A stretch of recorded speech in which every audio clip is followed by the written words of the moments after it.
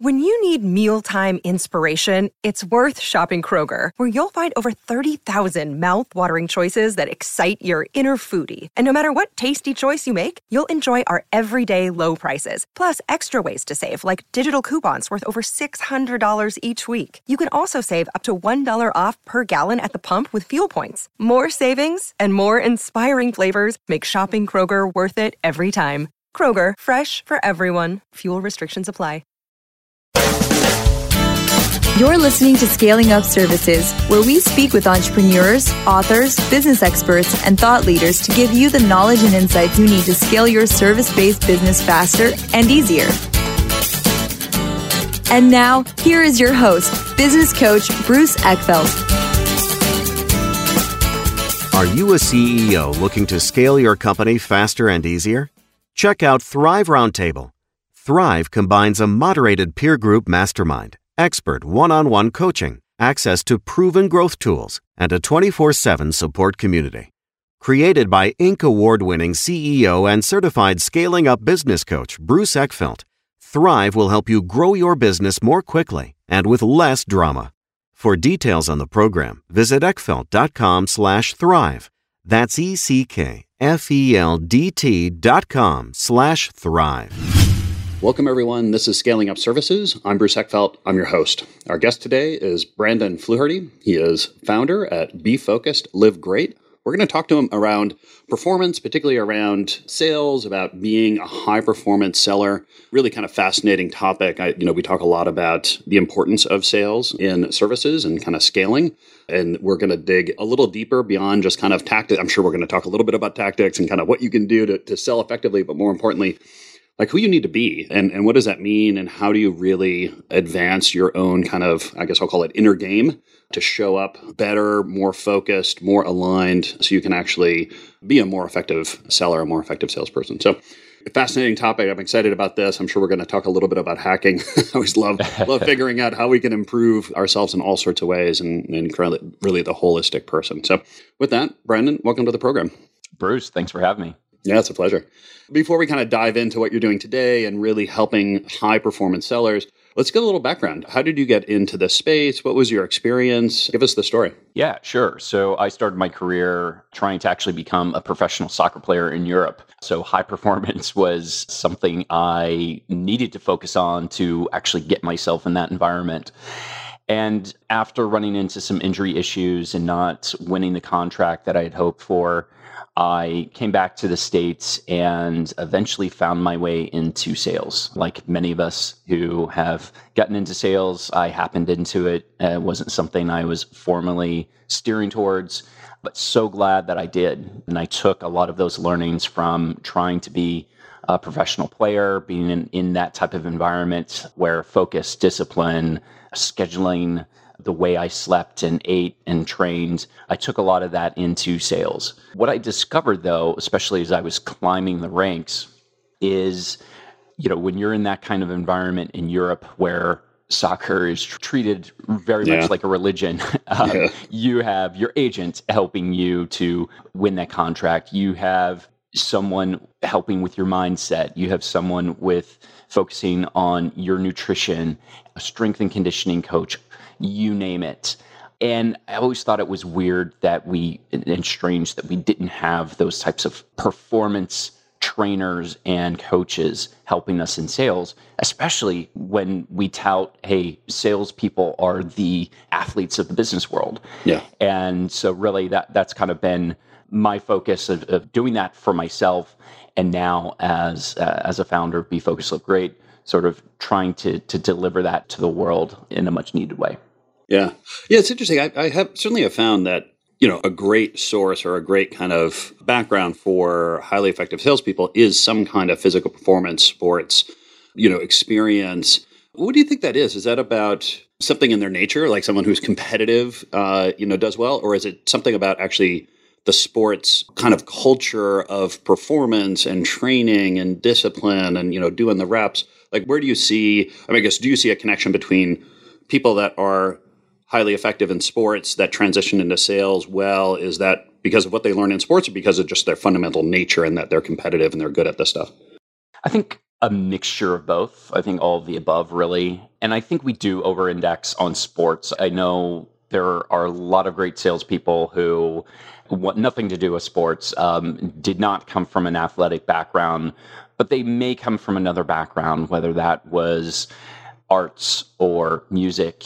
And so I really look at, we need to elevate the industry of sales to that of other crafts, high-level crafts. So whatever it is, if it's a discipline of learning how to play the piano, showing up every day and consistently getting better, 1% better, or showing up at the track and getting 1% faster every day, whatever it is, I think it's important that we carry that over.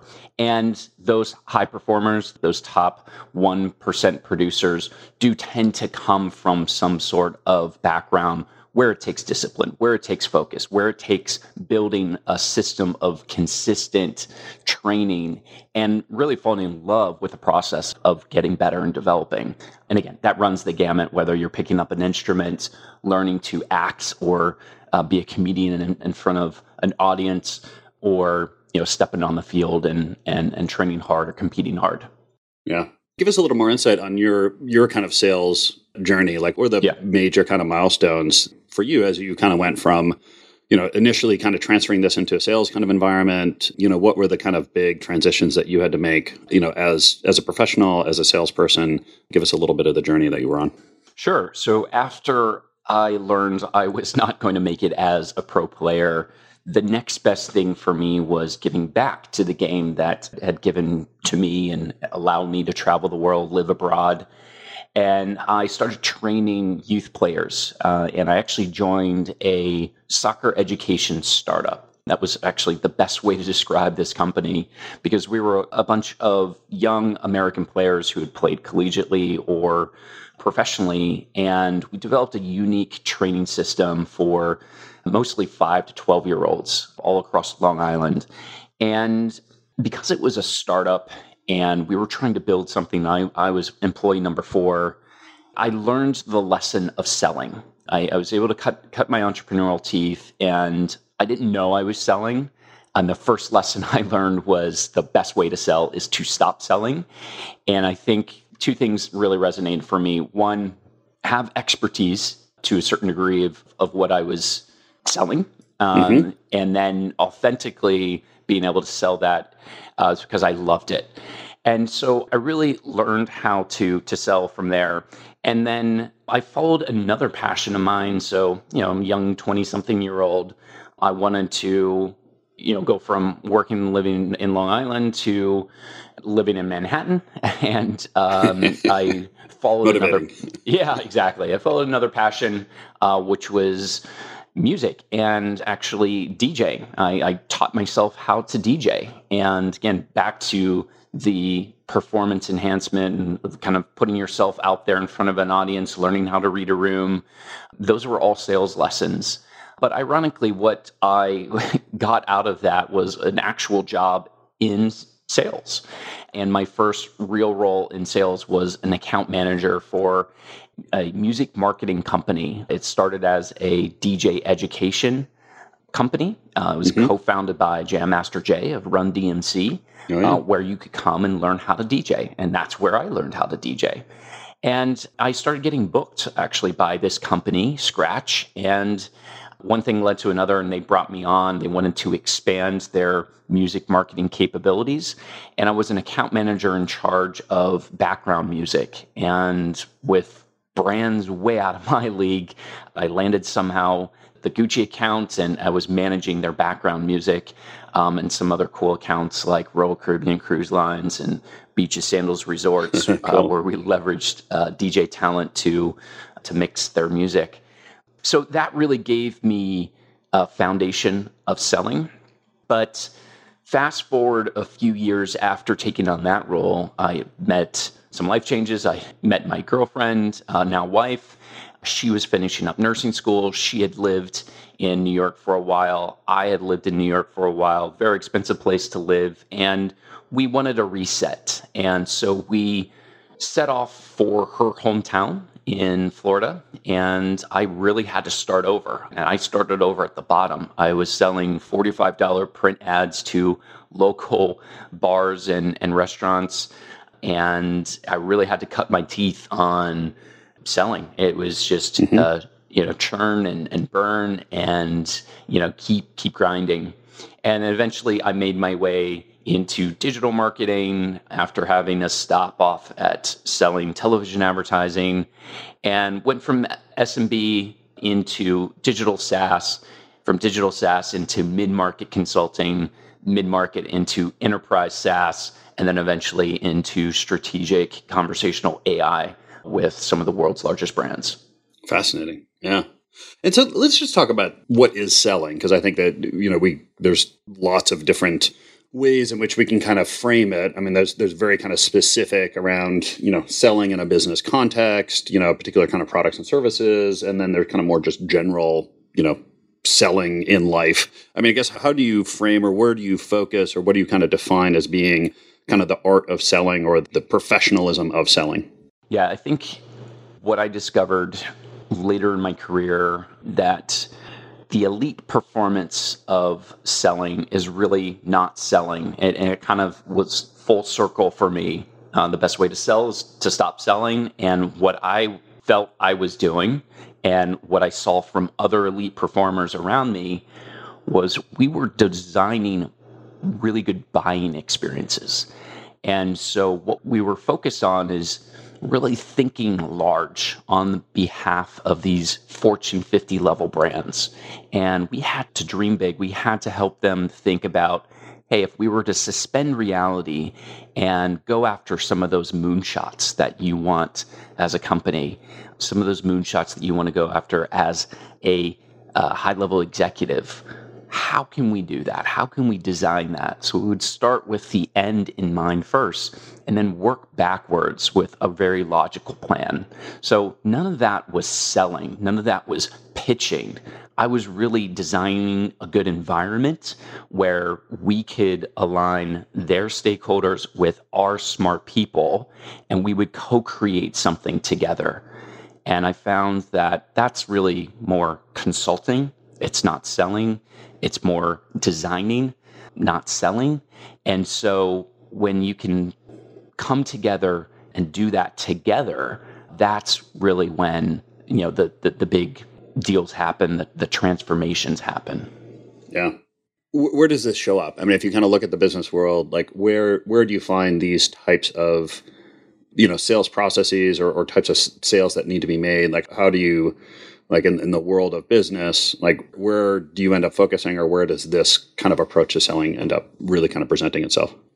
Yeah, I was really fortunate that over the last 4 years where I accumulated the majority of my wealth, it was with a enterprise artificial intelligence company. Mm-hmm. And we were, again, focusing on, Fortune 50 level brands, some of the most iconic brands out there, all of the companies that we use every single day in our personal lives. And I think the big thing for me that I think was extremely helpful is these were business to consumer types of brands. And we were a business to those business to consumer brands. And so the standard I tried to uphold myself to was knowing the brand's consumers' experience better than most folks I spoke with at that company. Mm-hmm. And because I could be on their planes, I could eat at their restaurants, I could shop in their stores, I knew what it was like to experience the highs and the lows of that company, whether it was waiting on hold for customer service, whether it was finding something on their website that wasn't ideal, whether it was communicating with them on social media, whether it was, at the register, at the gates at the airport. So mapping all of that out and understanding, here's the consumer experience, the good, the bad, and the ugly. Yeah. We could, again, work backwards to creating ideal scenarios across the board. Yeah. We're going to take a quick break to hear some words from our sponsors. And now back to our program. So what goes into being a high performance seller? Like if you kind of break it down for us, are there, if you're evaluating somebody or helping coach somebody, what are the kind of categories or areas that you're looking at in terms of their capabilities? Yeah, I actually just published an ebook, and it's really more than an ebook. It's really a system, and I call it 7 Steps to 7 Figures. And I start designing what's the ideal experience to get to that unicorn status of earning 7 figures a year in sales. And I think SaaS sales in particular is one of the best areas to accumulate wealth in a relatively short period of time. Why SaaS? Well, it's just running the world today. And 2, margins are really high, and it's a really competitive space where in favor of elite performers, it's a great environment to put yourself in because you can, do really well. And it just accelerates transformation for these really large companies. So if I were to deconstruct those 7 steps, no particular order, but this was the order that worked for me. Just getting in the right environment to be able to close huge deals. To be able to talk with a Fortune 10 level company, well, you've got to be in the right environment where a company has a proven track record to do that. And also for me, I found that I wanted a Goldilocks, so to speak, type of company where it wasn't too big, but not too small. I could have the resources around me to move quickly like a startup can, but not be so big and bogged down with internal processes and structure where I couldn't have freedom and flexibility. And I was fortunate to do that. And I would coach or encourage any of the clients that I work with to do the same, find their Goldilocks type of environment. And there are plenty of amazing companies out there to do that. Yeah. Step 2 is just being really thoughtful and intentional about your account list. One of the best things that I did that helped me cross the chasm from going from a perennial 6-figure earner to a 7-figure earner for the first time was slowing down in order to speed up. And I worked with my manager at the time when I was saying yes to everything in 2018. And we were very deliberate about saying no to more things because he recognized in me when I was able to give quality focus and attention to my accounts, good things happened. So I deliberately pruned my account list. And I'm talking about removing some really large accounts like Walmart and Apple from my account list that most people would think I was crazy for. And how? Like what were the criteria that allowed you to make those seemingly pretty tough decisions? I think most people would keep those companies on their list. Exactly. So what I did was I discovered something I read at the time around the Japanese concept of ikigai, which basically stands for reason for being. And it's basically like a Venn diagram that brings 4 criteria together: what you love, what you're good at, what the world needs, and so forth. And I wanted to adopt a similar thing that I could transpose my account list on top of. So I created 5 criteria, things like moving fast, where I had industry expertise, what kind of companies are changing the world, what has an opportunity to land large right out of the gates.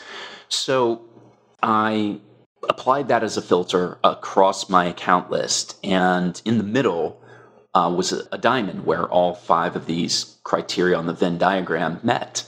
And I said, you know what, I'm going to focus on my diamond accounts because I know this is what's going to get me where I want.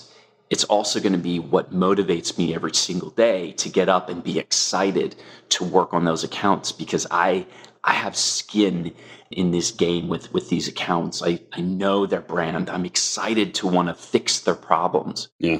And I did just that. And that's when really things accelerated and took off. So that was step 2. So what's number 3?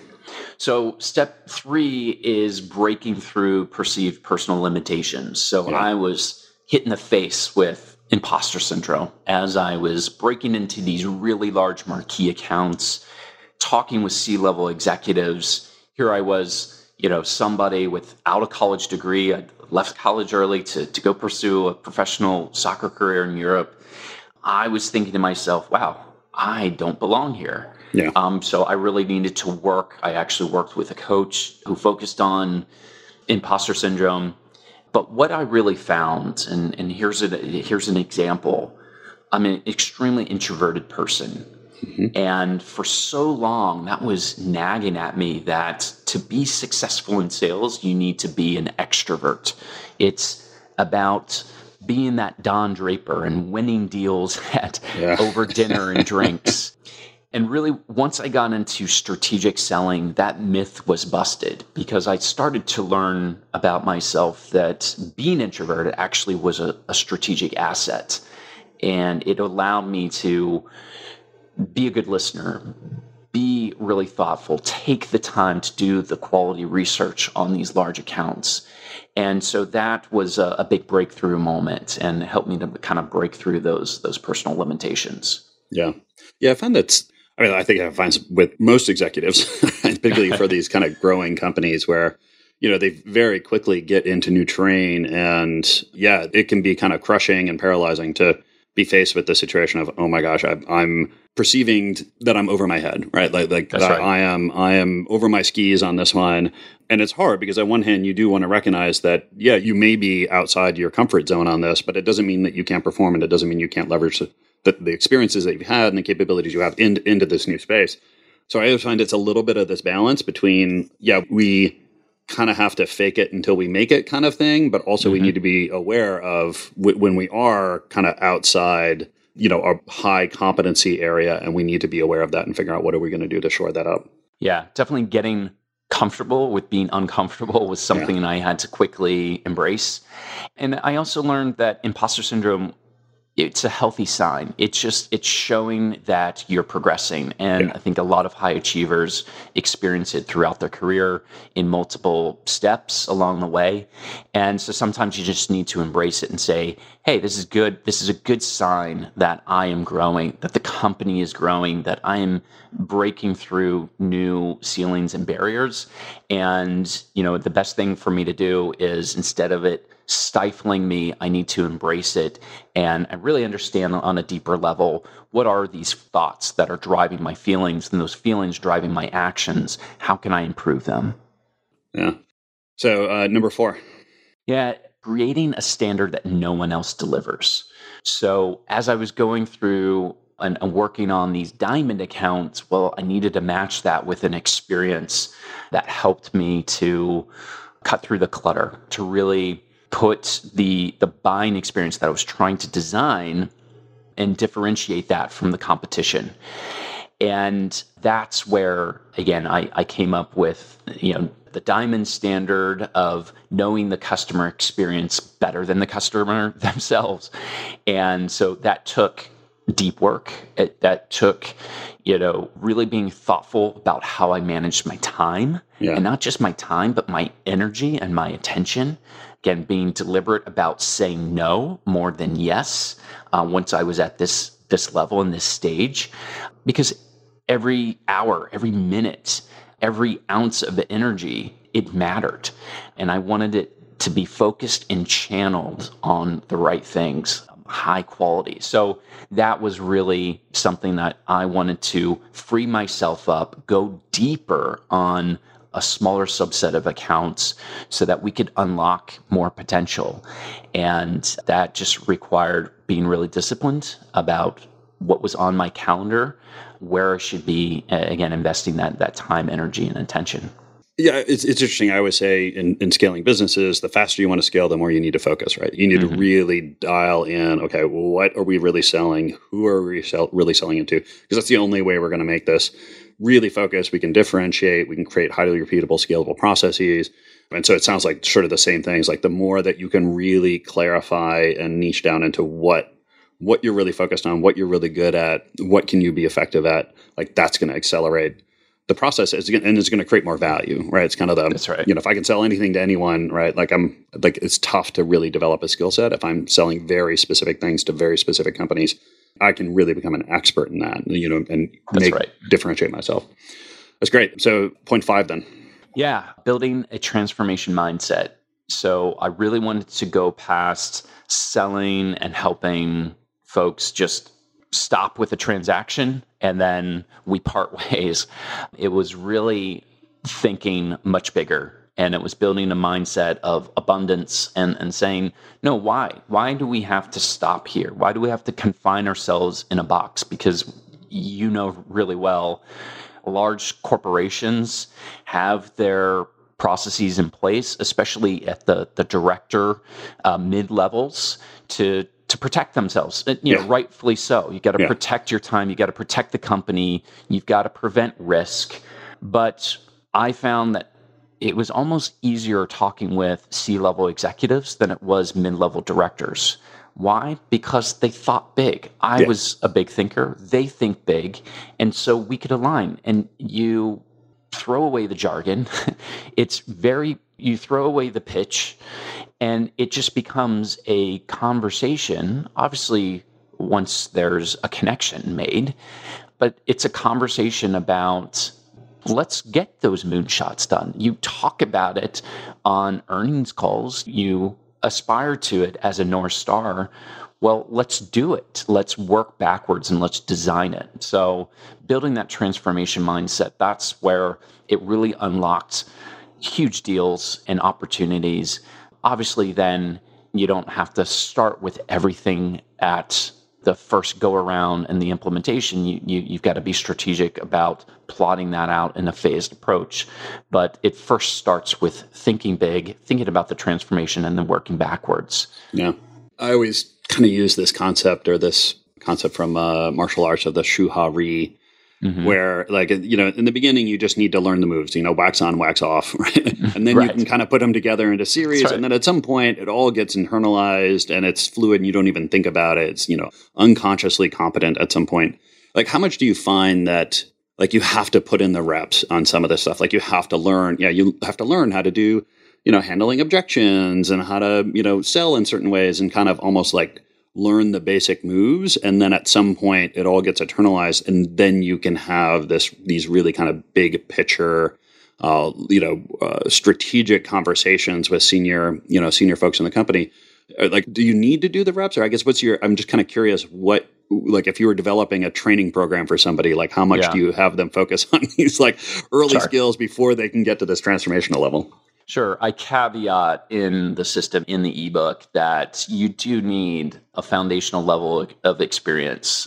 I don't believe that you can step right in to a seven-figure earning role selling, enterprise level transformations to a Fortune 10 brand without those reps, without those fundamental foundational elements in place, just like anything. And so, if you want to be a master pianist, you want to be a master MVP on the court, it takes the reps, and that's years and years of work and effort.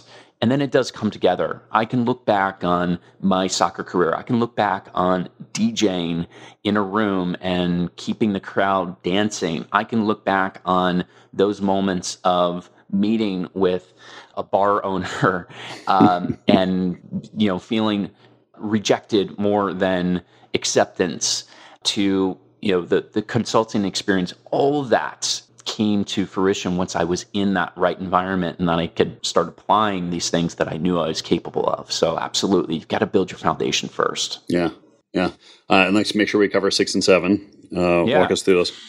Yeah, so number 6 is needing to rally others in your organization to close deals with you. I've seen successful lone wolves, but they're capped to a certain degree when you try to do it alone.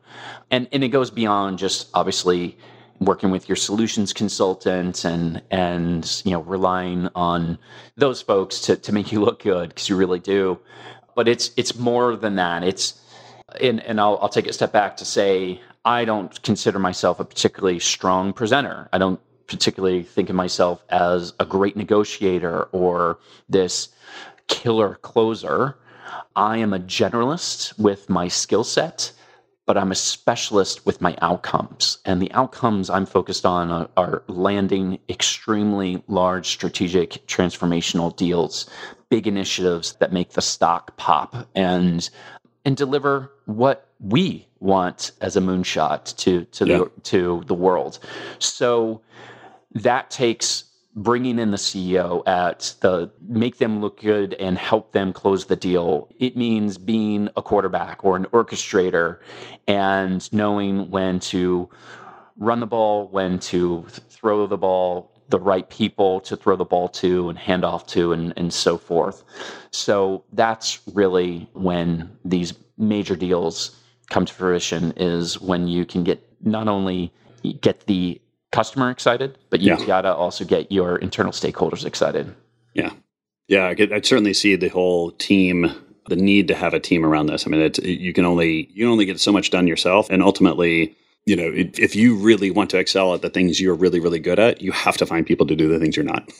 Exactly. Exactly. If you try to do everything, it's really going to create not only a bottleneck, but it's not going to be fun, right? I always you're going to burn out. Yeah.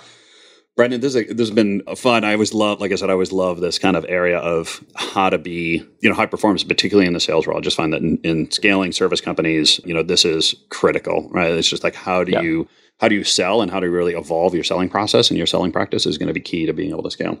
People want to find out more about you, more about the book. What's the best way to get that information? Yeah, and we'll leave step 7 as a cliffhanger. If you want to learn more, go to 7steps-7figures.io. You can learn all about what's in the system and the ebook, learn a little bit more about me. And I'm very active on LinkedIn, so a great place to follow me and get more content where I actually deconstruct a lot of what we talked about is LinkedIn. Yeah, that'd be great. I've seen a lot of your posts. It's good stuff. I highly encourage everyone to check out the URL, check out your LinkedIn. I'll make sure that both are in the show notes so people can get that. Brandon, it's been a pleasure. Thank you for taking the time today. Yeah, thanks for having me, Bruce. Thank you for tuning in to today's episode. Be sure to subscribe using your favorite podcast app so you don't miss our future episodes. See you next time. You've been listening to Scaling Up Services with business coach Bruce Eckfeldt. To find a full list of podcast episodes, download the tools and worksheets, and access other great content, visit the website at scalingupservices.com. And don't forget to sign up for the free newsletter at scalingupservices.com/newsletter.